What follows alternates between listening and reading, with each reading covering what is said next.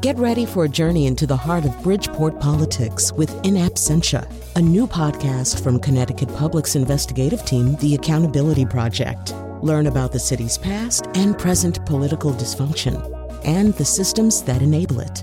Tune in wherever you get your podcasts. Funding provided by Francisco L. Borges and the Melville Charitable Trust.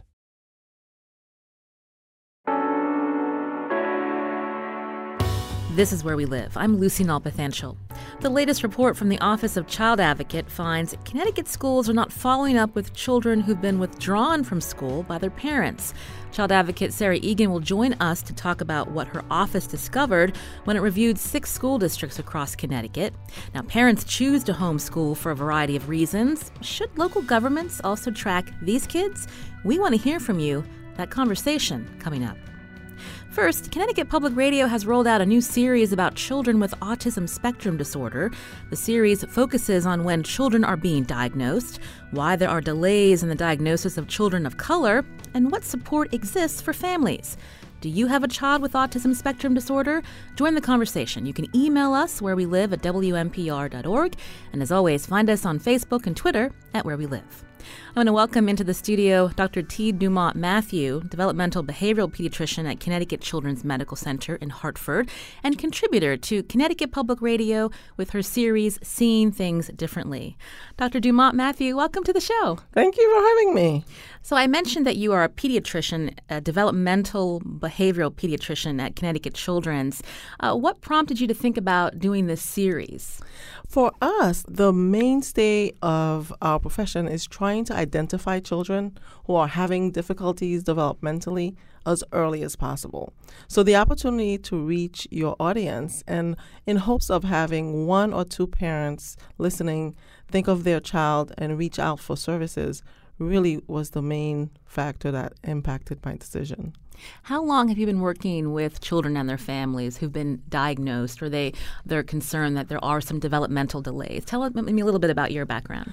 I have been a developmental behavioral pediatrician for about 15 years, and I really enjoy most the interactions with families. I feel like families are really at their best when they try to figure out how to help their children progress and be independent. So for our listeners who live in very different parts of the state, if there's some issue with their child developmentally, will their pediatrician then recommend them to go to Connecticut Children's? How do you encounter some of your patients? We do see children at Connecticut Children's from throughout the state and actually some from out of state. And generally we are referred children by their pediatrician or primary care provider. Whether the family is initially concerned and speaks to their pediatrician or the pediatrician has the concern initially. And we're going to be getting into that more about the whole process for families, again, when they're just learning that their child may be on the spectrum. That's coming up. But I wanted to learn more about this series that you've been working on, Dr. Dumont Matthew. It's a 4-part series. Tell us about your first story and what you're focusing on. The focus in the first story was to simply outline for our listeners that autism spectrum disorders can be diagnosed much earlier than they actually are being diagnosed. So that was the main message. Children can be diagnosed very reliably by age 2, most children, and our average age of diagnosis right now is 4. So we have a long way to go. When you say average age of diagnosis, is that in Connecticut or nationwide? Nationwide. And you're right to raise that point because the recent CDC data with the new prevalence rates does highlight that there are different prevalences across the country. So some states are identifying children a little bit better than others, but the overall national data suggests 4 is the average age. So you're saying that there are tests to reliably diagnose autism between 18 and 2 years of age. So why is it not happening sooner? Because you said the screening just varies from state to state? It's probably several factors. First of all, we are not, as pediatricians, screening all children as recommended. The recommendation is that all children should be screened with an instrument looking for possible autism spectrum disorder, something like the MCHAT, Modified Checklist for Autism in Toddlers, at their 18 and 24-month well-child visits. And less than 50% of pediatricians are really doing that. So that's one factor. The second factor is part of what this series hopefully going to change a little bit is just making people more aware of autism spectrum disorders, that they're a spectrum. Children can look very different who all have autism spectrum disorder. I think most people think of the most severe end of the spectrum, and so those children get diagnosed earlier typically, but children who have more mild signs, if you will, or symptoms also benefit tremendously from services. You mentioned the MCHAT, the Modified Checklist for Autism in Toddlers. That's a screening tool. So tell us more how that works. So the MCHAT is actually our Connecticut's own Dr. Fine and Dr. Robbins, who was in Connecticut, is now at Drexel, are two of the co-authors of the MCHAT. It's a checklist that parents complete. It takes a few minutes. And based on the responses, we're able to identify if there are risk factors for possible autism spectrum disorder. So like all screening checklists, the goal is not to diagnose a child. It's simply to say, this child needs a closer look. Something's not quite right in terms of their development. And that's why we strongly encourage pediatricians to simply use the MCHAT. Give it to parents, have them fill it out, score it. If they score at risk, refer them for a closer look. Can you give me an idea of some of the questions that's on this checklist? So some of the questions focus on the signs that are commonly seen in autism spectrum disorder, such as eye contact or hand movements that would be like hand flapping. But we also ask about some other general things, like is the child walking based on the age that they are? Are they trying to communicate non-verbally by pointing, for example, or looking with you at things if you try to get their attention. So the questions are worded in very simple language. It's meant for parents to be able to answer very quickly, and just seeing whether the child is or isn't doing the things they should at that time tells us if they need to be looked at more closely. Now, you said earlier that it's 50% of families are getting this screening tool offered to them? Well, so 50% might be generous. Some studies suggest it might be even 30%. So we're not doing enough of the screening, let's put it that way. And I think there are, again, many factors why that is. The average pediatric visit now is less than 15 minutes. So there are a lot of things that are, that pediatricians have to cover in that visit.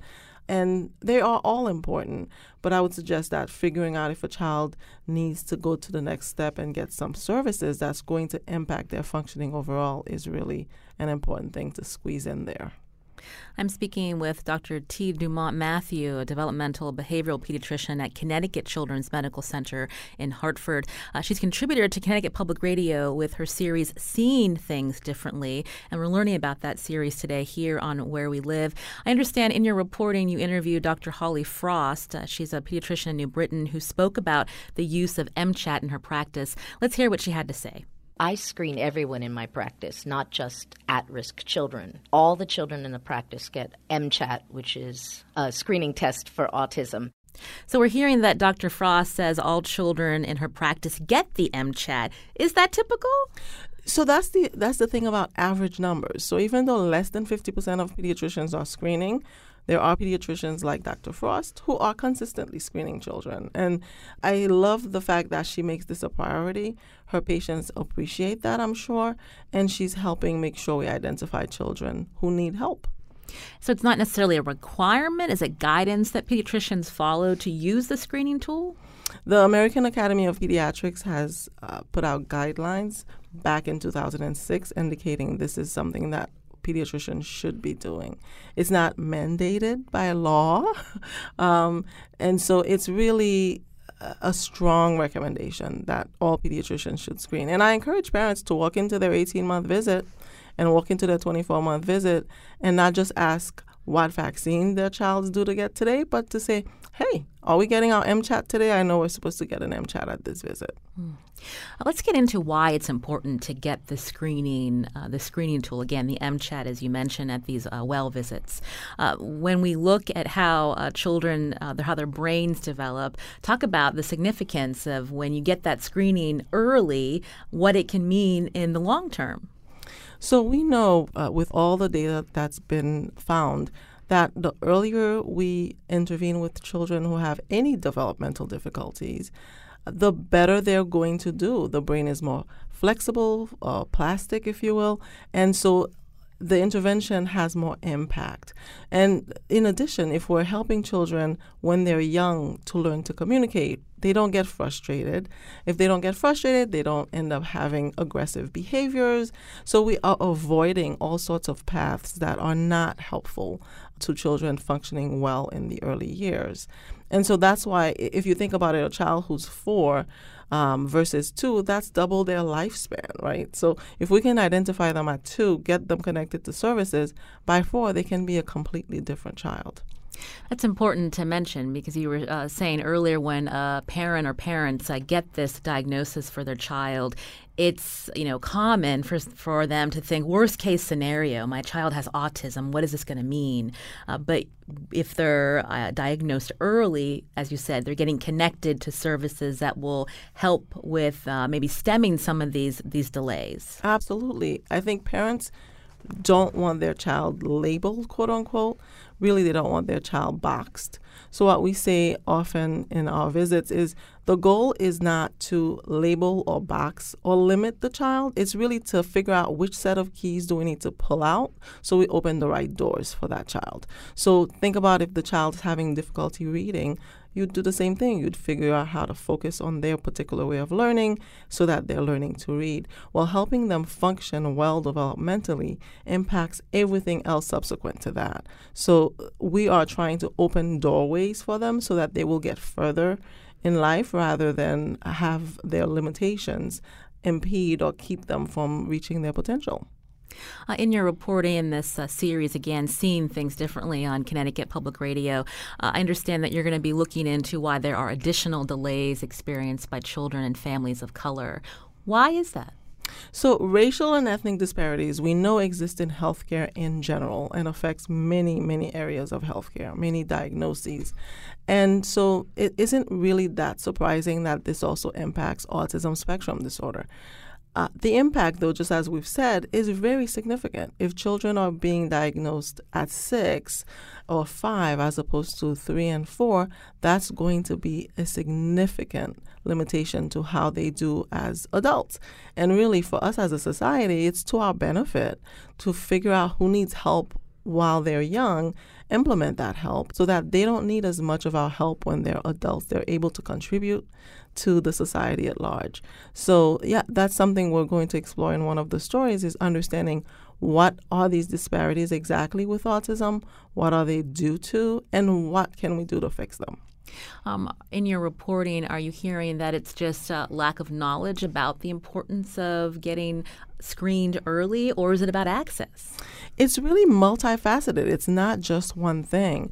And the data is clear. I interviewed 2 experts who do research in this field nationally for the story, and it isn't just a lack of access. Children of color face significant number of additional limitations or barriers that get in their way. This is Where We Live. I'm Lucy Nalpathanchel. Seeing Things Differently is a series on Connecticut Public Radio focusing on autism spectrum disorder. Contributor Dr. T. Dumont Matthew is with us to talk about her series and some of the challenges families navigate when they find out their child has autism spectrum disorder, also known as ASD. Now, coming up, a Connecticut parent will join us to talk about her experience, and we want to hear from you, too. If you have a child with autism spectrum disorder, how would you describe the interactions between the pediatricians and other medical professionals when you receive that diagnosis? You can email us wherewelive@WNPR.org. Find us on Facebook and Twitter @WhereWeLive. We'll be back after a short break.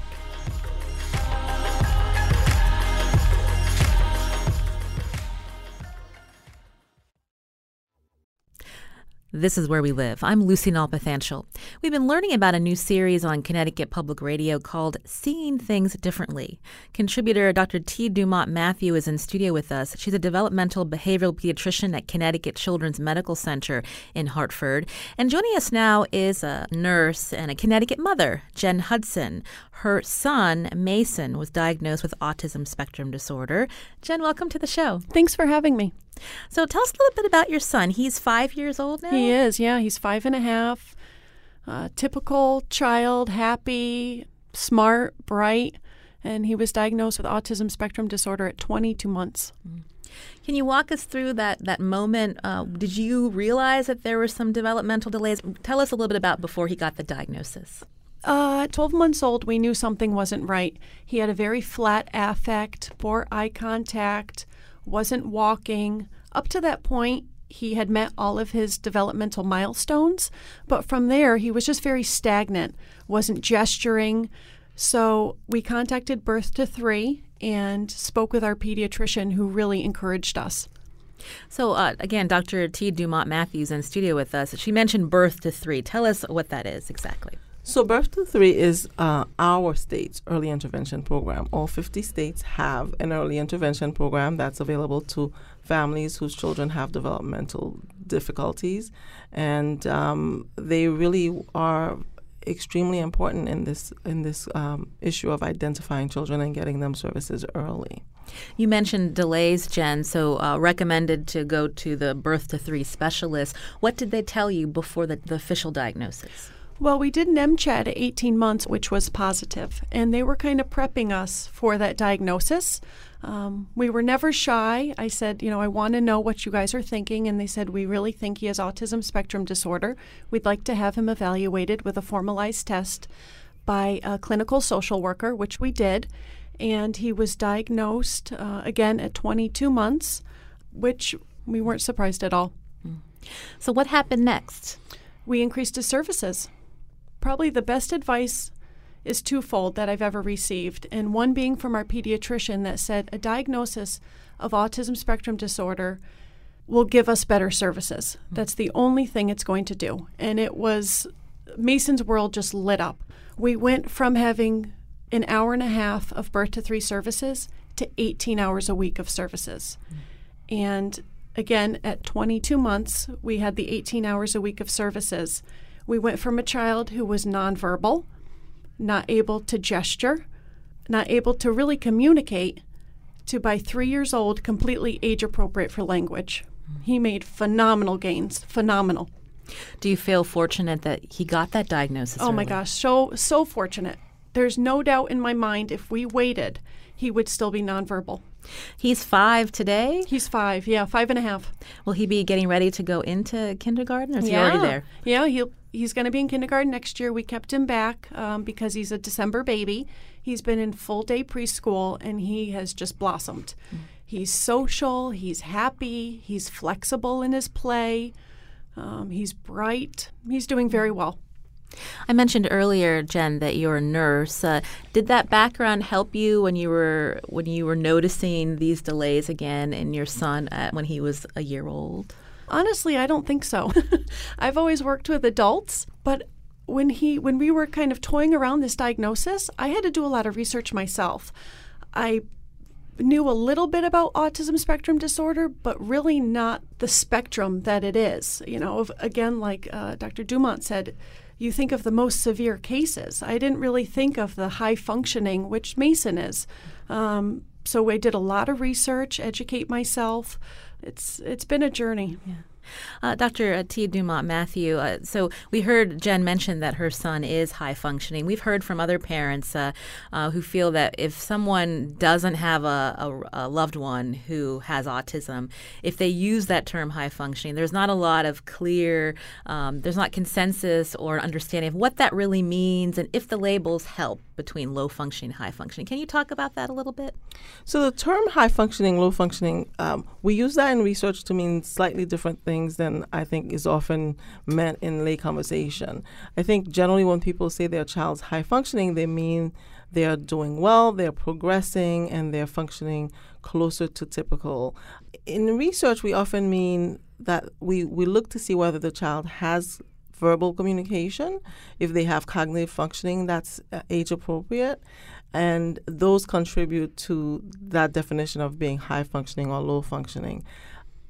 Every parent I've ever diagnosed asks the question of, where does my child fall along the spectrum? I think that is a fair question. What I stress to parents is that if their real question is, how will my child be when they're an adult, then how they are at diagnosis is really just one data point. And if I gave you one data point and asked you to draw me a curve, it would be harder than if you had several data points. So what I stress to families at diagnosis is our goal is to figure out what is needed now. What are we working on now? We really don't speak of 2, 3, 4, 5-year-olds who are typically functioning in terms like, what will they be like when they're 25? We assume and presume that they will change a lot. And that applies for children on the spectrum as well, especially if we're connecting them to services. The goal is to change the trajectory of their life and their functioning. So I always encourage parents to focus on the present day and doing everything that we can now to serve the child's needs at this time, because otherwise we can get distracted by the concerns or fears or thoughts of what the future might be like. Jen, I wanted to learn more about, we had mentioned a couple times now, this Birth to 3 program in the state of Connecticut.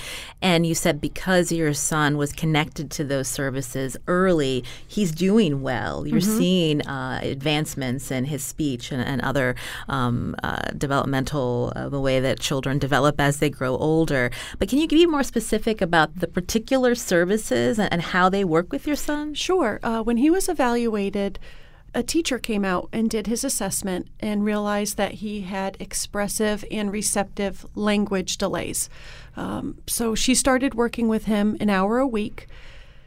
As she got to know him, we did different screenings and sought consultation from different practitioners. He was evaluated by speech. He was evaluated by occupational therapy, who then started to add him to their caseload.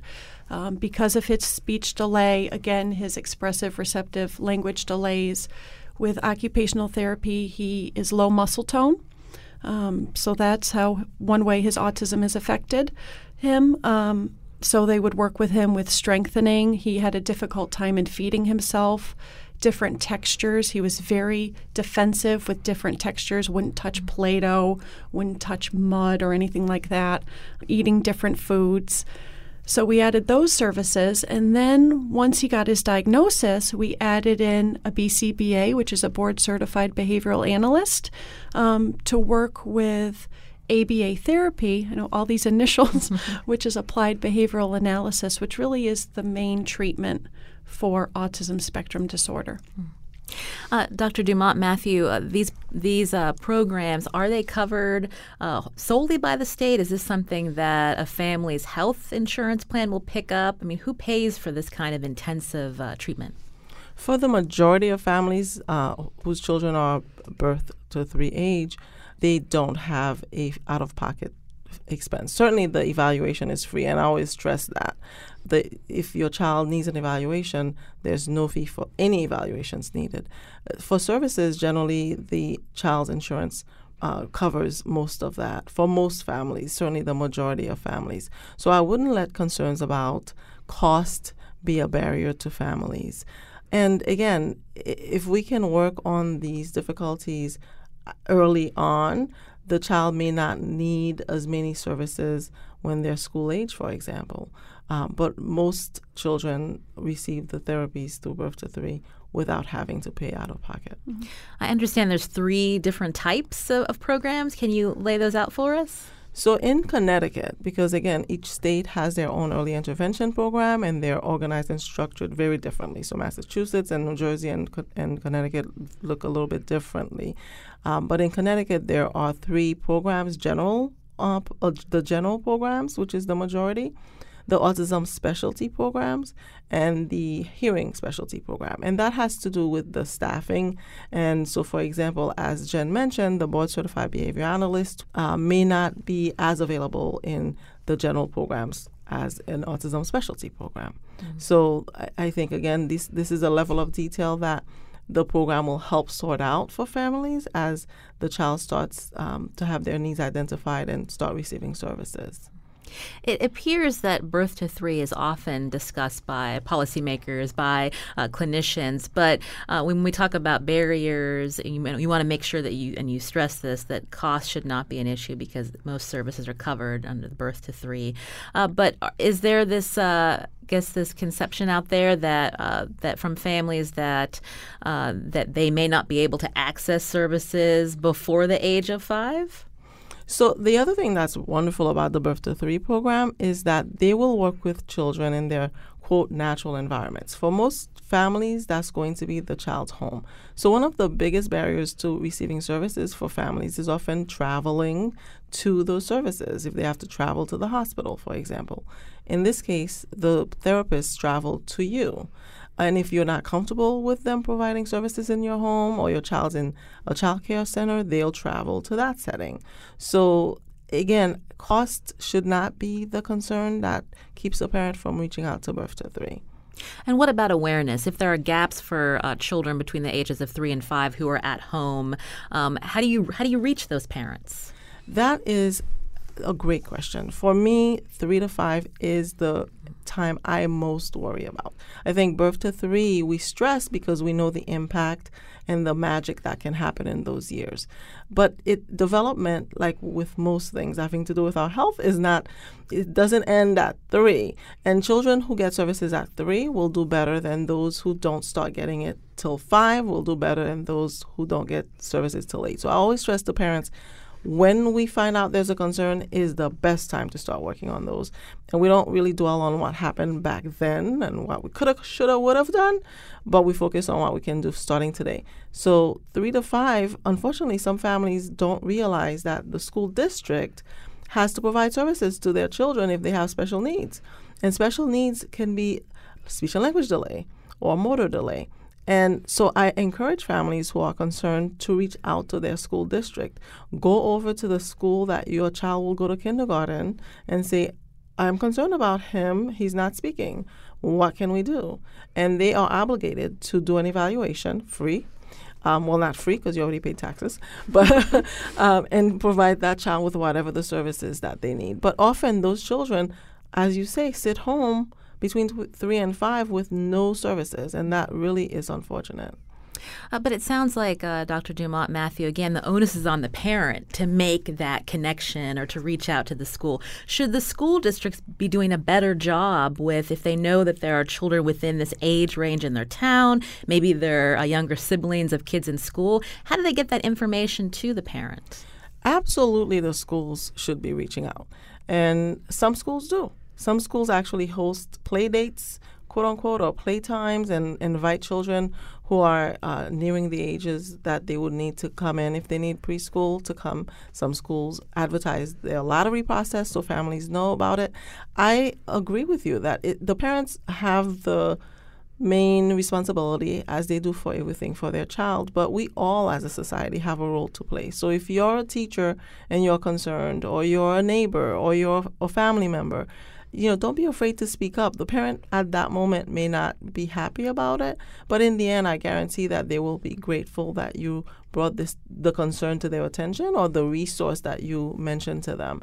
And in my ideal world, we would have a van that just drove around neighborhoods and passed out screening checklists and did evaluations.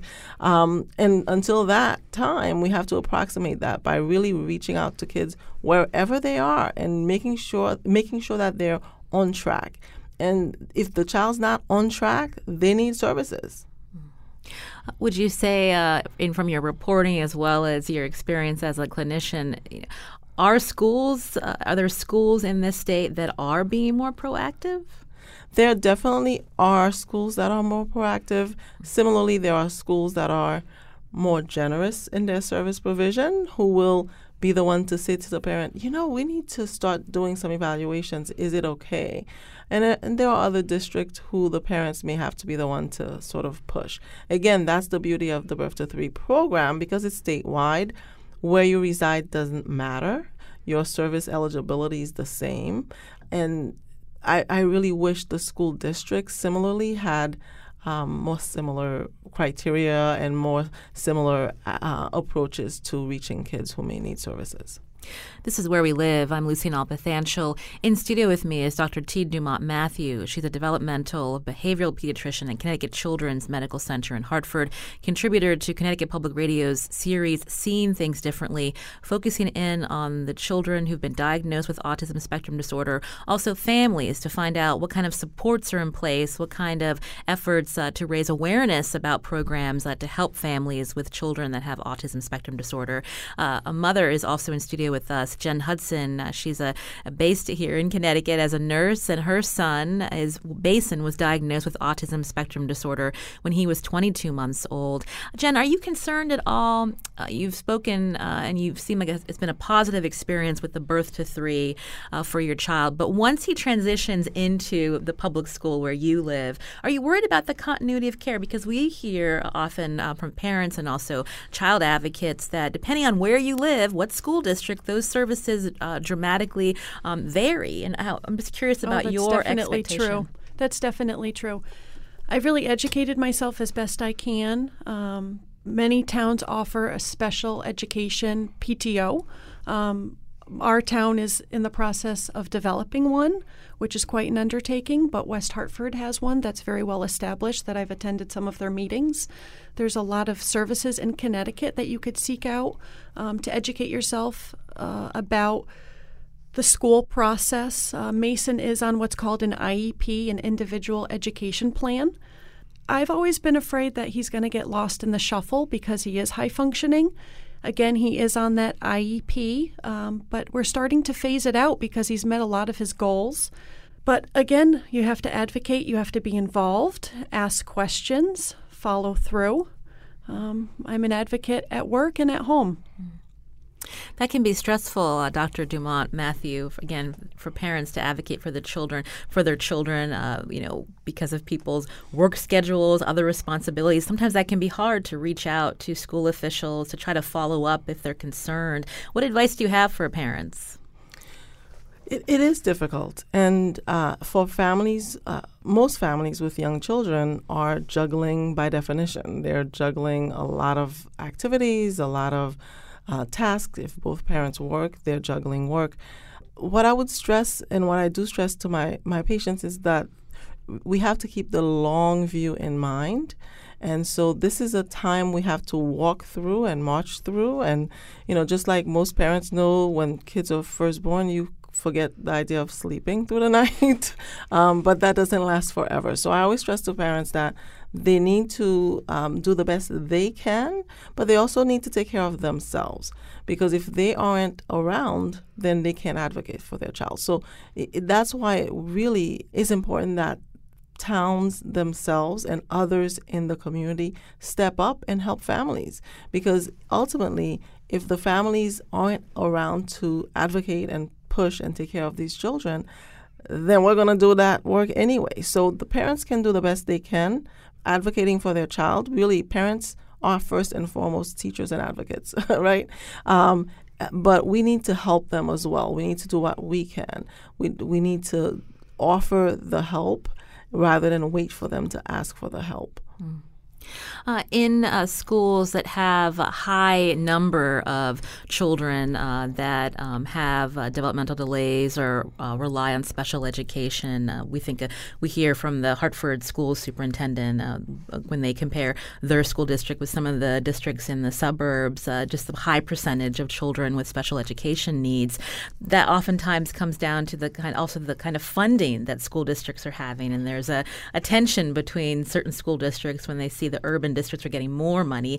I mean, is this something, I know you're a clinician, but when you hear that conversation, that dialogue happening and frustration at the state level, I mean, what can parents do when they're worried about the kind of dollars being given to their school district that may help their child?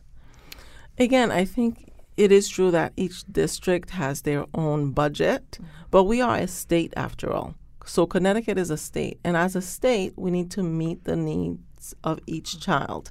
And part of the issue of disparities is the very idea that not everyone gets what they need. Some, it's like I have 3 sandwiches and you have none. Doesn't make sense either. So we really need to remember that these are all of our children in the state. They're going to be the ones taking care of us as we all get older. And we need to figure out what each district needs are and help meet them, because ultimately it's really about each child. Each child deserves to have the best life that their potential would lend. The final 2 parts of your series, Seeing Things Differently, are going to be airing later this month. What can listeners expect? So the next story focuses on this issue of racial and ethnic disparities in autism. As I said, we'll talk about what that looks like in terms of the disparities that we see with autism, what we think these disparities are due to, and what can be done to eliminate them. Because, again, that affects children, actual children. And then the last story is probably one of my favorites, because we'll hear directly from families and parents like Jen about their journey with their children who've been diagnosed. And I am hoping that will help us all walk in their shoes for a few minutes, and that will impact how we view children who have been diagnosed with an autism spectrum disorder. Jen Hudson, we're going to be hearing your voice in that audio postcard as part of the Seeing Things Differently series, that story airing later this month. What advice do you have for parents who may be listening now who, again, may have children on the spectrum, or they're in that moment where they might be finding out if their child has the particular disorder? Like, what advice do you have for them? That's a good question. I think the best advice that I have that's really heartfelt is it's a journey. It's not the end of the world. It does get better. But the earlier that you can get your child diagnosed, get them the services that they need, get them out in the community. A lot of parents are afraid to take their child out with autism spectrum disorder because they may not be able to communicate. They might get frustrated. They might have tantrums. So they're afraid of what others are going to say, because there's a lot of opinionated people out there that aren't afraid to speak up if your child is on the floor at the grocery store having a meltdown because you didn't get them, a peanut butter candy. And if you're the one at the grocery store who doesn't have a child with autism spectrum disorder, don't judge that parent. Say, you're doing a good job. I know it's hard. Is there something I can do to help you? Or I remember when my child was like that. It's not always easy, but just being tolerant, being patient. It's been a great experience for us. I honestly wouldn't change it. I really wouldn't. I'm so proud of my child, proud of the journey that he's had, and I just hope that other parents have as much of a positive experience that we've had. Jen Hudson is a nurse and a Connecticut mother whose son Mason was diagnosed with autism spectrum disorder. Thank you so much for coming in. We appreciate it. Also in studio with me was Dr. T. Dumont Matthew, developmental behavioral pediatrician at Connecticut Children's Medical Center in Hartford and contributor to the Connecticut Public Radio series Seeing Things Differently. Dr. Dumont Matthew, thank you. Thank you. This is Where We Live. I'm Lucy Nalpathanchel. Coming up, Connecticut's child advocate joins us about a troubling report involving kids who've been withdrawn from school by their parents. How much follow-up should school districts do with kids not enrolled in public or private school? Find us on Facebook and Twitter at Where We Live.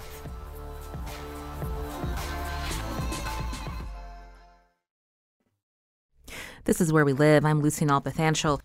Now we're turning our focus to a new report by the Office of Child Advocate. It raises questions about whether school districts in Connecticut are following guidance by the State Department of Education for students who are withdrawn to be homeschooled. Joining me now in studio is Sarah Egan, Child Advocate for the state of Connecticut. Sarah, welcome back to the show.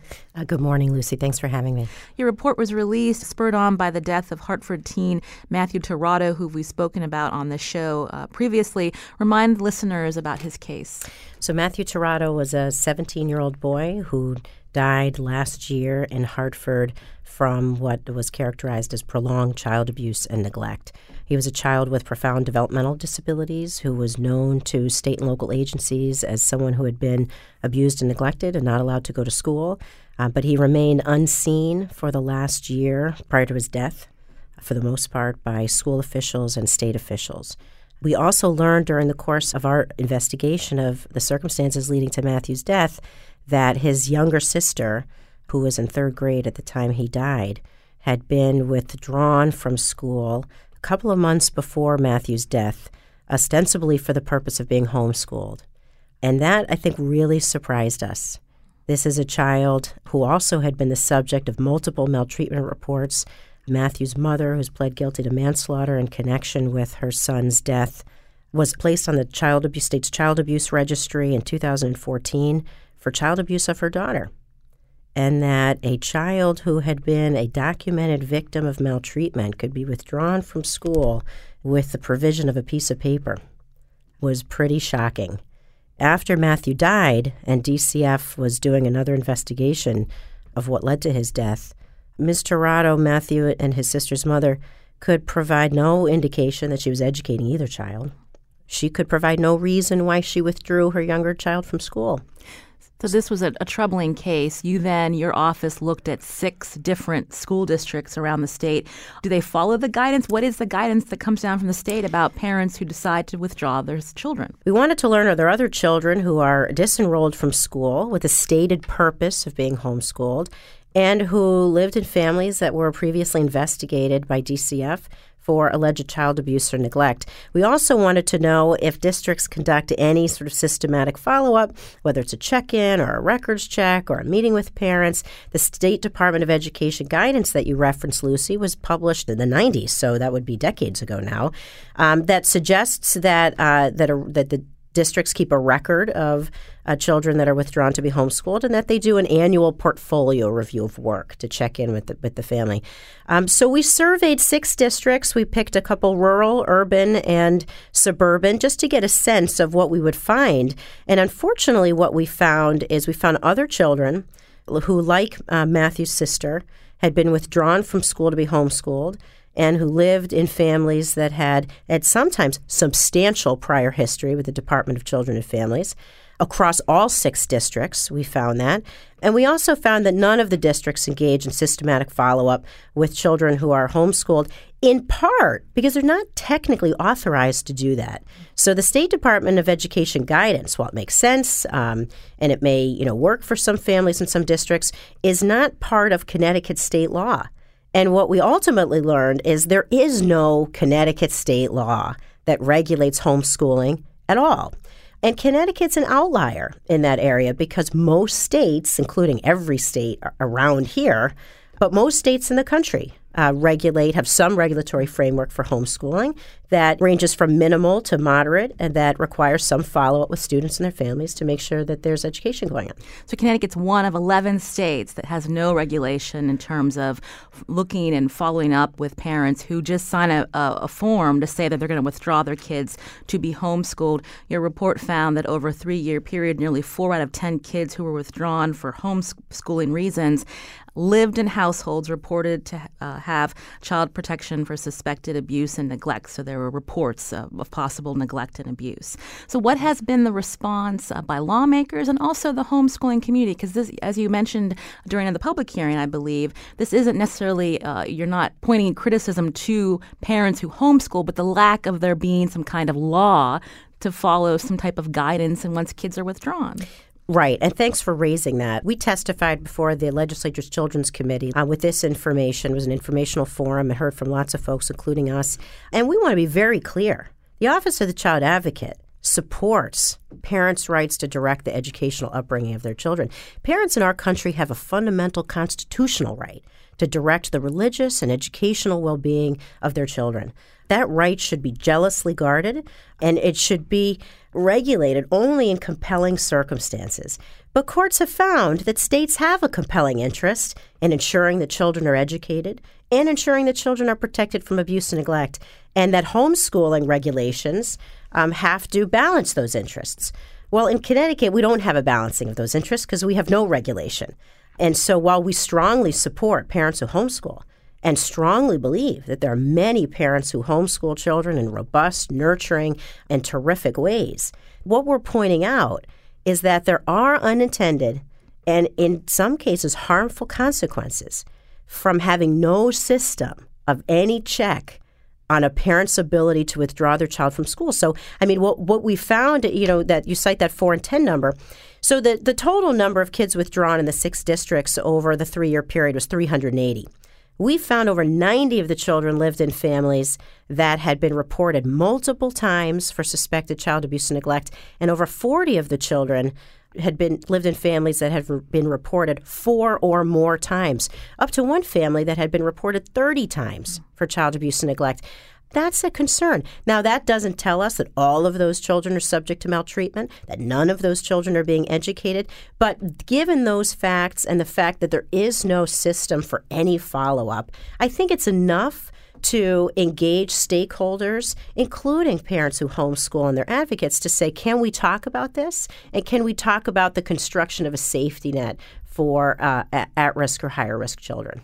Connecticut's child advocate Sarah Egan is in studio with me today on Where We Live as we talk about her office's recent report looking at how school districts follow guidance from the state on checking in on children whose parents have withdrawn them because of being homeschooled.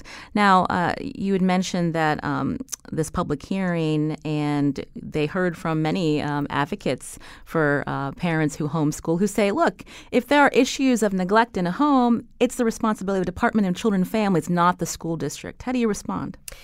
Well, I agree that child protection is the business of the Child Protection Agency. The concern that happens when children who are documented victims of maltreatment or documented to be at risk for maltreatment are withdrawn from schools, that they're withdrawn from visibility.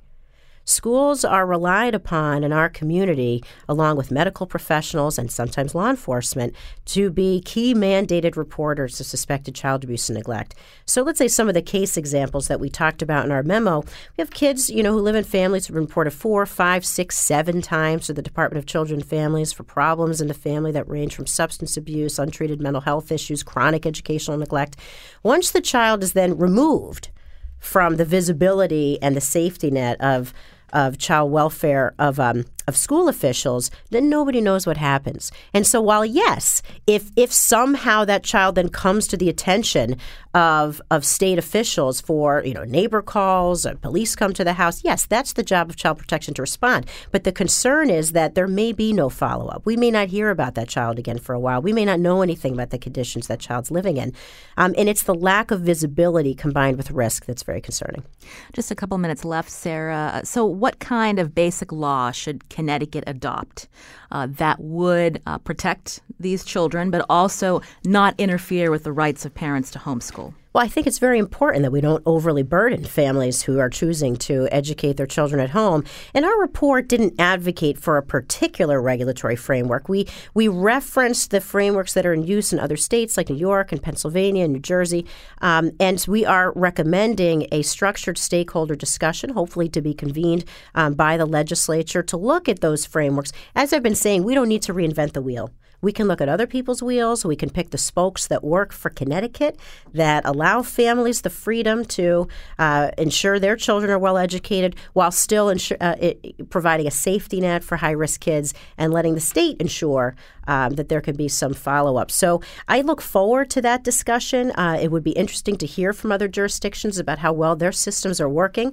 But we have a lot to choose from.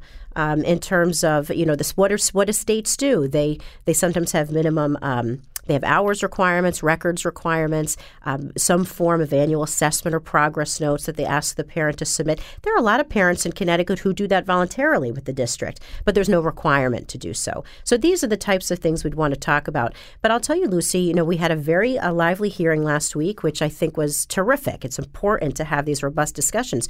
But one mom came up to me who homeschools her children and came up to me after the hearing, and she said, I hear where you're coming from. I don't know what the answer is.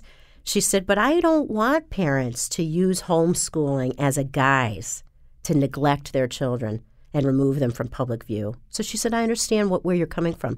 And I appreciated that sentiment because I think that is where we're coming from, right? We want parents to be able to homeschool, but not every kid that's withdrawn from school is being educated. You mentioned meeting with stakeholders, so that would be DCF, school districts, parents, and advocates of homeschoolers, your office. Anyone else? Well, that's a good list. Let me think. You named them all: State Department of Ed, DCF, parents who homeschool, school districts, superintendents. and advocates for families that homeschool. So I think there are also a couple of national organizations that are involved in homeschooling who are really interested in this discussion. One that came up for the hearing last week that historically defends parents from having to comply with any regulations. But another organization called the Coalition for Responsible Home Education, comprised of homeschool alumni, who advocate state by state for regulation to protect the integrity of the homeschooling process. Maybe we can invite some of those stakeholders to another show here on Where We Live, and we could have a discussion between different sides, Sarah. That would be interesting. I look forward to that. Sarah Egan, again, is from the Office of Child Advocate, Connecticut's Child Advocate. Thanks so much for coming in. We appreciate it. Thanks so much, Lucy. Today's show produced by Lydia Brown. Thanks to Carmen Baskoff. Our technical producer is Kyone Wolf. Learn more about the show, WNPR.org/wherewelive. I'm Lucy Nalpathanchel. Thanks for listening.